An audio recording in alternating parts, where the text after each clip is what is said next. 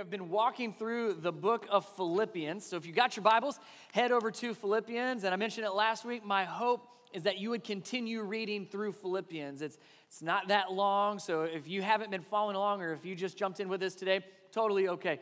Start going through Philippians because you are going to see things, hear things, discover things. God's going to nudge you in some areas that may not have anything to do with what God nudges on my heart to share each week. So, man, I would encourage you, keep walking through the book of Philippians. It's a great place to start, very applicable, very practical. And the area we're going to be in is going to be focusing on Philippians chapter 4. Now, as you're getting there, and before we jump into it, I recognize something this last weekend especially. We're getting in that fall season, obviously, and for Forsyth County schools, fall break has started. Dawson County schools, we finally get our very own fall break here in a couple weeks, which is a first thing for us. I mean, we're very excited. Well, 3 of us are excited for a fall break. Yeah, that means I don't have to wake up as early to get my kids to school and all that, but you start to see something happen around these types of breaks. You're going to see it as we get closer to Christmas. It definitely happens around the summer, is when you're scrolling through your Instagram, your Facebook, whatever social media platform you're on, you start to notice certain things. For example, let me show you a friend of mine who posted this here over the weekend. This is a friend of mine, Doug. He actually is on staff with us. And look at Doug's Facebook post. So let me tell you how that made me feel. I'm scrolling through, minding my own business and posting things on social media as far as, our kids are at school today and I'm going to be at church on Sunday, which I'm really pumped about, by the way. And I see Doug's post, and I see Doug, and I'm like, boy, that looks like fun. But it doesn't end there, does it? I find myself just staring at Doug's Facebook post. And it moves from that sounds like fun to I hate Doug. And then it changes some more from that looks like fun to I hate Doug to now I just hate my life. And this is why I'm trying to prepare for a sermon for this weekend. I'm like, I really do love you all, and I love being here, but let's be honest, would you rather be on that boat for a week with Doug? I would be too. And you're all here, so I'm assuming you're not on the boat with Doug either. So I discovered something in Philippians 4 that is just for the people not on the boat with Doug this week. This message is not for Doug at all. He doesn't even know I'm talking about him right now because he's on a boat for a week. So this is for us non-boat people for this whole week. But there is something interesting that happens with us when we see something like that. There's a word there, discontentment, isn't it? We're not content anymore. I was fine until I saw what Doug was going to do. I thought I had a great weekend planned until I saw what Doug was going to be doing for his week, right? And it's interesting, especially in our culture today, where it's possible, I don't have the numbers to support this, but just from my observation, I believe discontentment is as high as it may have ever been, which is interesting because we have more now than any other culture in history. We have access to so much more. We have so many more opportunities, especially in our area. So how is it that discontentment could potentially be at its all-time high when our ability and availability to have so much is also at an all-time high? Now, I mean, we could spend all sorts of time taking guesses at it, and I don't think social media is the reason, but it is interesting to link those two together. That because of our highly connected society, we now have information about other people that we have never had before. You get a window, you get a glimpse into other people's lives that you have never had before. People have the ability to put their life on display like never before. And in those moments, be it Instagram, Facebook, or whatever, we see what we've never seen before. Therefore, we begin to want what we've never really thought we wanted before. And what's interesting about the social media phenomenon, especially in that context, is we begin to have this discontent feeling, this envy, this jealousy come out of seeing what other people are doing. And it's interesting because even somebody who posts on social media, I post pretty regularly on Instagram, and I'll tell you what I don't post. I don't post the bad things in my life, ever. What I do post is all the picture-perfect things that I want you to think happen all the time, right? It's like, wow, look how great me and my kids are.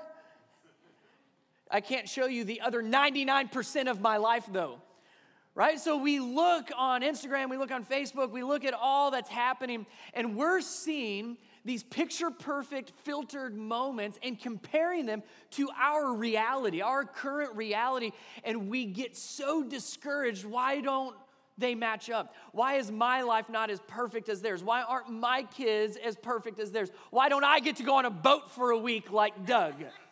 That's what we start to say.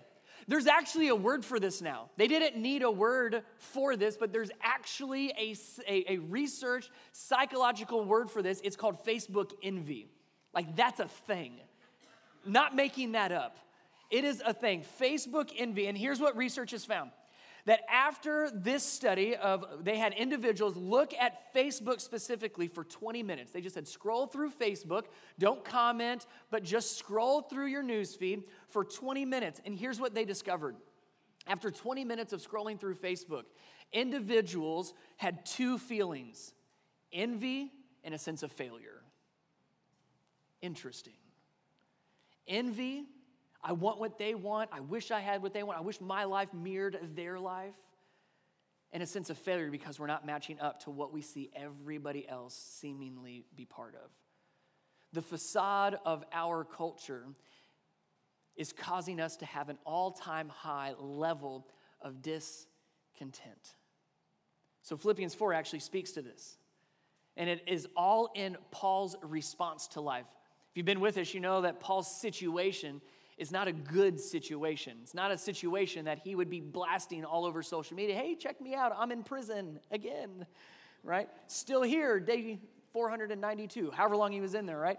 What we see, though, is Paul's amazing response. He becomes like this master at responding in a Christ-like way, regardless of life situations. And he tries to explain that and encourage the early Christians to respond in a similar fashion. He says, doesn't matter what your life is going through, doesn't matter your situations, but throughout Philippians especially, he talks a lot about joy and rejoicing, and he closes in chapter 4 with, here's how to actually do that. You've probably heard this phrase that life is 10% what happens to you, 90% how you, do you know it? Respond to it, right? I would argue that there's a lot of truth to that, but in reality, we tend to live the opposite, where we live like all of this stuff happens to us and we really can't do anything about it as far as our response is concerned. We might not be able to change the circumstance or the situation, but our response, we have control over how we respond. And as I said, Paul is a master at responding in a Christ-like way. Regardless of what the world around him is saying and doing, he is able to respond in a way that Jesus says, here's how I want you to respond. So that's what I want us to look at. How can we respond more like Paul and ultimately more like Jesus when we're looking at the world around us and thinking, man, we're not measuring up. I've got so much discontentment in my life. I wish and I want because I see what everybody else has or at least appears to have, and what their life tends to work out, and they don't have any problems, and everything is perfect in their life. And I see people posting all of their workouts online. You're not helping me. Good. That's a whole side thing, right? It's like, you will never see me post anything about my workout because I don't work out.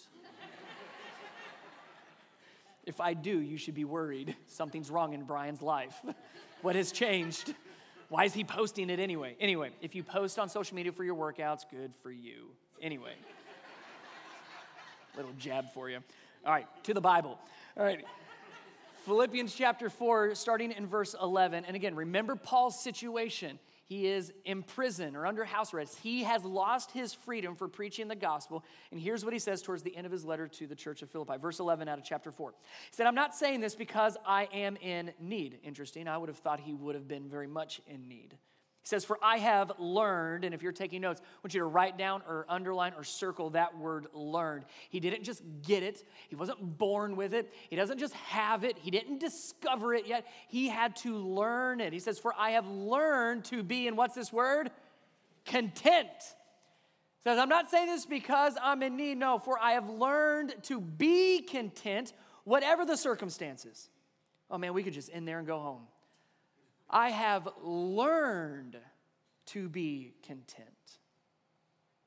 Doesn't mean his circumstance changed and therefore I'm content. It says, I have learned to be content whatever the circumstances. He goes on, verse 12.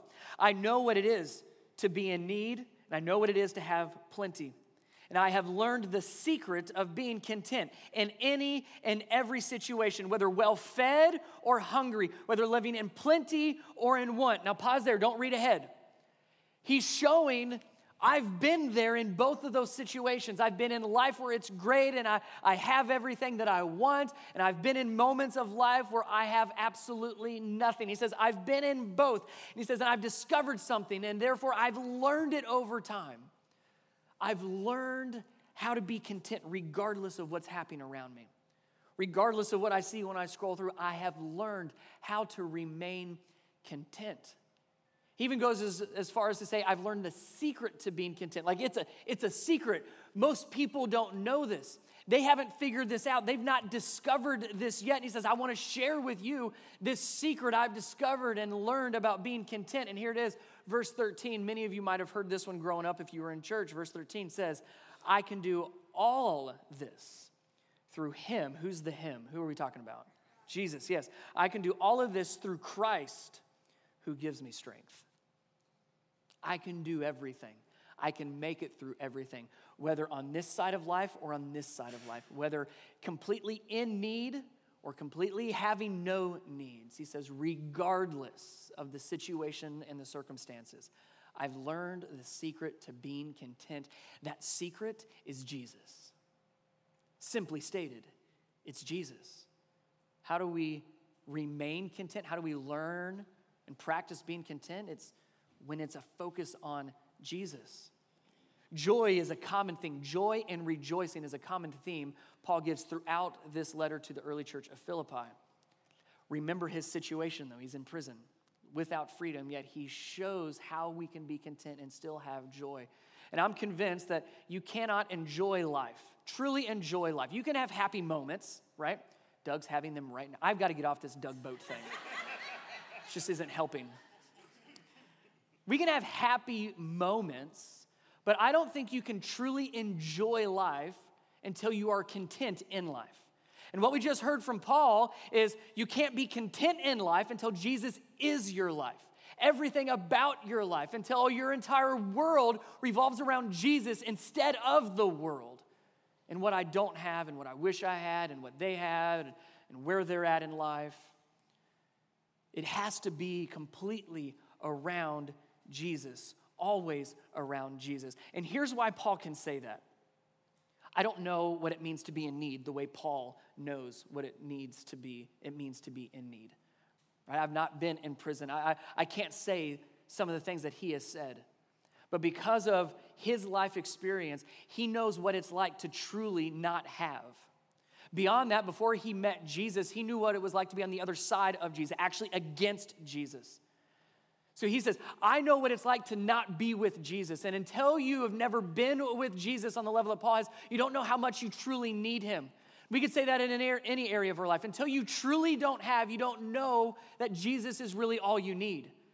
And we get to that place, hopefully, of learning to be content when we can say that. You know what? No matter what happens in my life, as long as I have Jesus, as long as my world revolves around Jesus, doesn't mean I have to be happy about it. Doesn't mean I'm not going to continue to grow and strive. That we're not talking complacency, we're talking contentment. He says, in any situation, I've learned Jesus is all I need and he will get me through. It's a focus. We talked about that last week a little bit, of what we focus on. He says we have to focus on Jesus. He's truly all we need, right? We kind of all have that void in our life, and we could go around the room and we could all share, yeah, right now in this season of my life, man, I feel like this is missing. We all have that. We're not fully complete until we get to heaven with Jesus.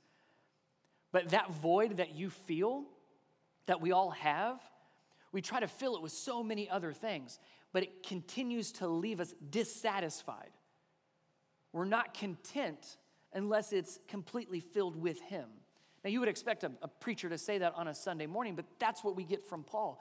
And his life experience, that's what he figured out. That's what he learned over his life experience and what we know about Jesus. He said all of that stuff that we try to fill in the void with, it doesn't satisfy. Jesus is truly all we need. But let's put some handlebars on. Like, what does that actually mean? How do we actually do that? What has Paul done in his life that actually helps us learn and grow to being content? There's a few things here. If you want to write them down, these might be helpful for you. The first one is quit comparing. Quit comparing. There's about 4 areas, kind of buckets, I would say, that we tend to compare our lives in with other people. The first one is the material stuff. It's finances. It's all the stuff. The cars, the houses, what you wear, what you have. It's the stuff. The vacations that some people get to go on.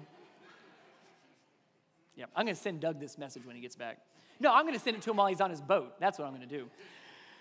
It's all the stuff, right? It's the material stuff. We compare my stuff versus your stuff. We also compare relationships.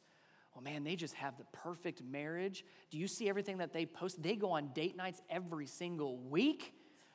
We don't even talk to each other that much. I mean, it's that kind of stuff. Or you look at kids, right? The kids and how perfect they are and all the awards that they get. Nobody posts all the spankings that they give throughout the week.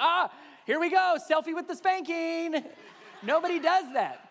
But we compare ourselves with this picture-perfect kid with somebody in somebody else's life. So we compare our relationships with one another. We also compare just personally, right? We could talk self-image, how you view yourself, what you look like, what you sound like, all of that fills in all of our self-image, and then also just circumstantial, right? Your environment, maybe your job. We compare my job and your job. We compare, your family dynamic and my family dynamic, and we compare our circumstances. They're very different, and we compare them. Therefore, we end up not being content because we always want what everybody else has. Right? I see this in my kids all the time. This is Cole. I have 3 kids. Becky and I have 3. Connor is 6. Cole is 3. And Collins is almost 2. And this is Cole's bike. Notice he's still on training wheels. He's 3. He needs to be on training wheels. And for the longest time, he was great with that. We'd go to the park, and our boys would just ride around and be great. But then something happened to Connor. Connor learned how to ride a bike without training wheels, which was great. I mean, that's a goal. We want our kids to eventually learn to ride a bike without training wheels. And so Cole hates riding bikes now. Yeah. I'm like, Cole, let's go ride bikes. He's like, no, I want to ride the red bike, which is Connor's big bike without training wheels. I'm like, yeah, he's 6. You're 3. This is a 3-year-old bike. He says, well, I don't want to ride that bike. I said, I didn't ask if you wanted to. I'm just telling you the laws of gravity still work on you regardless whether you want it to or not. So let's go ride bikes, and you will learn, and you'll grow, and it'll eventually happen. But right now, you're on a bike with training wheels. Well, take my training wheels off. And I'm like, I don't know what else to say to him. It's interesting how his perspective of riding bikes changed when he saw somebody else's situation change. I mean, here's a 3-year-old discovering discontentment at a very, very early age. But we do the same thing, don't we? We sit in our bike with training wheels, and we're perfectly fine with it for a little bit. And then we see somebody else, and we're like, I don't like my bike anymore. I want their bike. I'm going to do whatever I can to get. I'm not going to be happy until I get that bike, right? And it sounds childish, but at the very root of it, it is. And understand, what I'm trying to teach my son Cole is this is the season of life you're in. You need to be on training wheels right now. There probably will be a day where you don't need them anymore, but right now, that's the reality. That is where you are at. Embrace it, be okay with it, be content with that. And I would say the same thing to us. I think that's what Paul is telling us. We have to quit comparing and say, okay, if this is the season of my life, or if this is my life, this is the cards that I've been dealt, okay. Again, there's a difference between being content and being complacent. It doesn't mean you are just, well, whatever, this is my life forever. I can't do anything about it. It's like, no, let's grow, let's move towards it. But you can move and grow and develop while still remaining and holding on to being content. You might be in a season of life that you're currently not content with, but God's saying that's the season of life you need to be in right now. Or maybe it's from consequences. Life has consequences. Maybe, okay, I need to be content with where I'm at. This is where life has led me. I'll figure it out. I'll grow from it. I'll learn from it. I'll move forward from it. But right now, this is where I'm at. And don't worry about where everybody else is at. We're not people pleasers.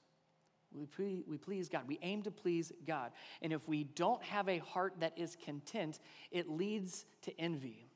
Envy is very, very dangerous. Envy, jealousy, those are dangerous places to be. And let me show you why. James chapter 3, verse 14. I want you to listen to the seriousness, the weight of envy and what it actually leads to. I believe, again, see, when we begin to compare, it leads into this discontentment, which leads into envy. And here's what James says about it. But if you harbor bitter envy, that means if you hang on to it, if I don't let it go, if I'm not content and I harbor this bitterness and this envy because of what everybody else has and what everybody else is and where everybody else is at and I'm not, if you harbor bitter envy and selfish ambition in your hearts, do not boast about it or deny the truth. Look at this. Such wisdom, he's being sarcastic there, such wisdom does not come down from heaven. But it is earthly, unspiritual, and demonic. Envy is demonic. That's pretty harsh, would you agree? That's heavy. Verse 16, for where you have envy and selfish ambition, there you find disorder and every evil practice. All of a sudden, this discontent has become a little bit of a bigger deal in our hearts.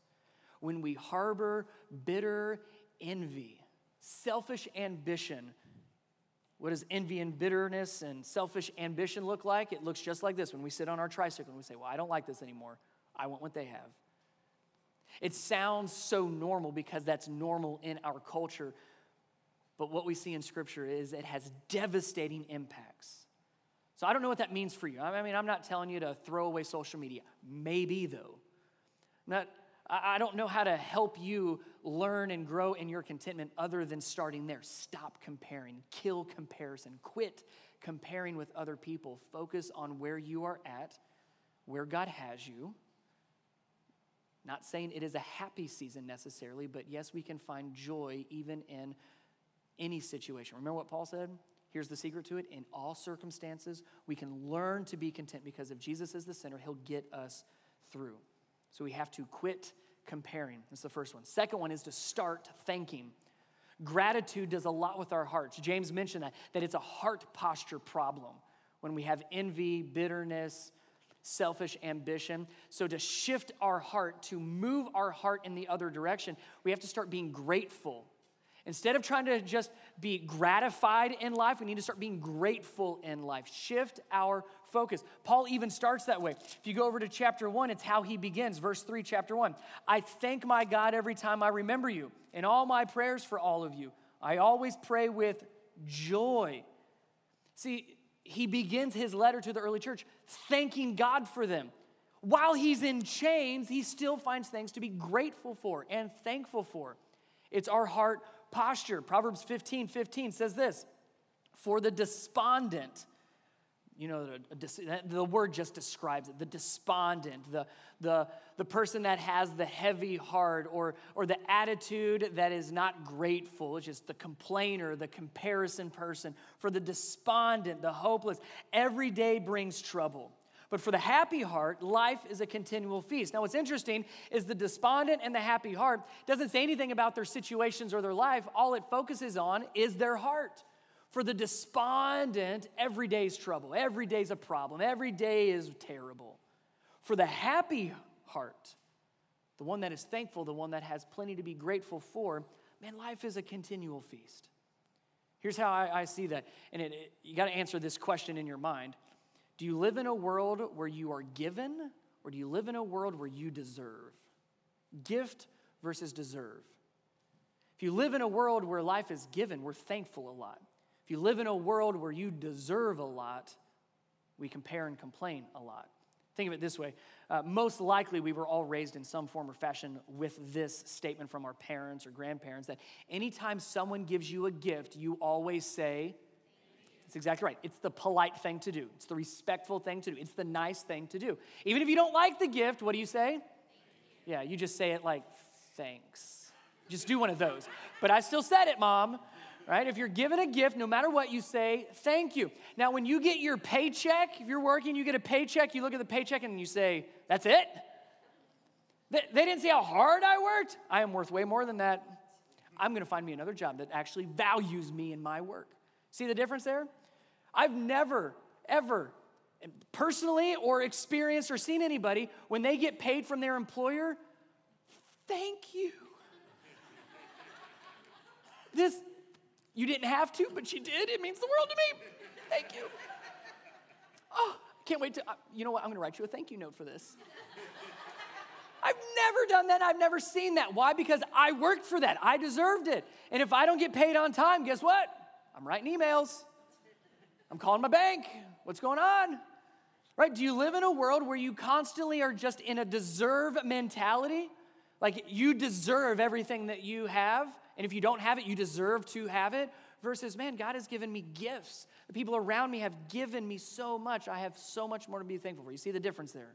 Do you live in a world where you are given, or do you live in a world where you think you deserve? If you live in a world where you deserve, envy, discontentment will reign in your heart. Third one, be preoccupied with other people. Be preoccupied with others. Let me ask you a question. Please don't answer this. If God were to bless somebody else way more than you, would you be willing and able to celebrate that person? That's a hard one. All the Christian in me wants to say, oh yeah, of course, celebrate with others. But the other part of me wants to say, no. Like, why them and not me? Right? That's our tendency. See, we have to start looking at the world around us as God's kingdom, not my kingdom. Are we building my kingdom or are we building God's kingdom? And we have to be willing to celebrate other people. Be preoccupied with other people. Be others focused. Jesus gave us that as a command. John 15, he says this. He says, my commandment is this, love one another. But notice what he tags on the end with. Love one another as, say it with me, I have loved you. Jesus loved us with such a sacrificial and selfless love. He's saying, do the same thing. Get rid of that selfish ambition. We even see that in Philippians chapter 2. Get rid of that selfish ambition. Be preoccupied with other people. So when we do things like disaster relief, if you go on the trip with John, or you just take time to pray for other people, you'll be amazed at how your heart posture begins to shift to a level of being content when we're focused and preoccupied with other people. And that's why we do things like Serve Week to help shift our hearts off of all of our training wheeled bikes that we don't want right now and wish we had something else, but we serve our community and other people around us for a little bit. We're like, it's amazing what changes in our hearts. It's learning how to be content by being preoccupied with others, by serving others. Find ways to do that. Find ways. People ask me often, just as being a pastor, like, well, like, why do people have to volunteer for church? Like, isn't that supposed to be like for them to get fed? I'm like, yeah, but honestly, when you volunteer for church or the community or schools or whatever, you volunteering, sure, it helps get something done, but it really doesn't benefit me or our organization that much. What it does is it changes your heart. That's the reason we do it. That's the reason we push it, not so that things get done. It's so that your heart changes like this, like Paul's, so that we all do that. You've got to find a way to be preoccupied with other people. So find ways to serve others, to be focused on other people more than on yourself. You'll be amazed at how your heart begins to shift. Last one I want you to see. Pursue Jesus more than, and you fill in the blank, more than anything else. Pursue Jesus more than anything or anyone else. Paul even alludes to this right before he gets to chapter 4. In chapter 3, I want you to listen to what he says here. He just finished, if you kept reading earlier in chapter 3, he describes his life on the prestige that he had and the status that he had and the level of leader that he was in Judaism. I mean, he was a top guy, well-respected, well-known, had the wealth. He had it all. And then he switches and says, but, look at this, verse 7. I once thought these things were valuable, but now I consider them worthless because of what Christ has done. Yes, everything else is worthless when compared with the infinite value. Infinite value. You can't even put a number on it. The infinite value of knowing Christ Jesus, my Lord. For his sake, I've discarded everything else, counting it all as, and say this word with me, garbage. Counting it all as garbage, just so that I could gain Christ and become one with him. There's a perspective shift. You talk about a man that pursued everything but Jesus, and now pursues Jesus above all else. Just so that he could say, I'm with Jesus, so I could be one with him, so I could gain Christ, so I could know Christ, the infinite value of knowing him, pursue him above all things. Doesn't mean you can't have other things. No, of course not. I have met very wealthy people that are very content. I've met very wealthy people that are very discontented. I've met very poor people that are extremely content. Met very poor people that have so much envy and bitterness in their heart that they're paralyzed. Pursue Jesus more than anything and everything else. Sometimes we put false expectations on Jesus. Let me just clear it up. Jesus did not come so that you and I could achieve all of our hopes and dreams. That hurts a little, doesn't it? Jesus did not come and sacrifice himself on the cross, defeat sin and death, and raise back to life 3 days later so that you and I could have a picture-perfect life that we can post on Instagram. He came to give us hope, true hope. He came to give us love, true love. He came to help get us through this life. Not to give us the life that we wish we had on earth. Allow him to be the king of your life, which means he's in charge. You've heard me say this before, and I'm going to end with this. He's the king, and I'm not. He's the king, and I'm not. Which means I pursue my king. There's an infinite value on knowing my king and being with my king more than anything else. And yes, I hope Doug has a great time on his boat this week. Nothing is more important than me knowing my Savior and my Savior knowing me. Whatever you wish you had in life, it's okay to have wishes and hopes and dreams. May they not be elevated above Jesus. May he be it. For we've learned the secret to being content. In all things, I can make it through because Jesus strengthens me. Let me pray. Jesus, thank you so much for giving us what we need, for taking care of us, for providing so that we don't know what it truly means to be in want on a spiritual level. Sure, we could always want more. Our wish list can be forever. But what you did for us makes all of that look like garbage.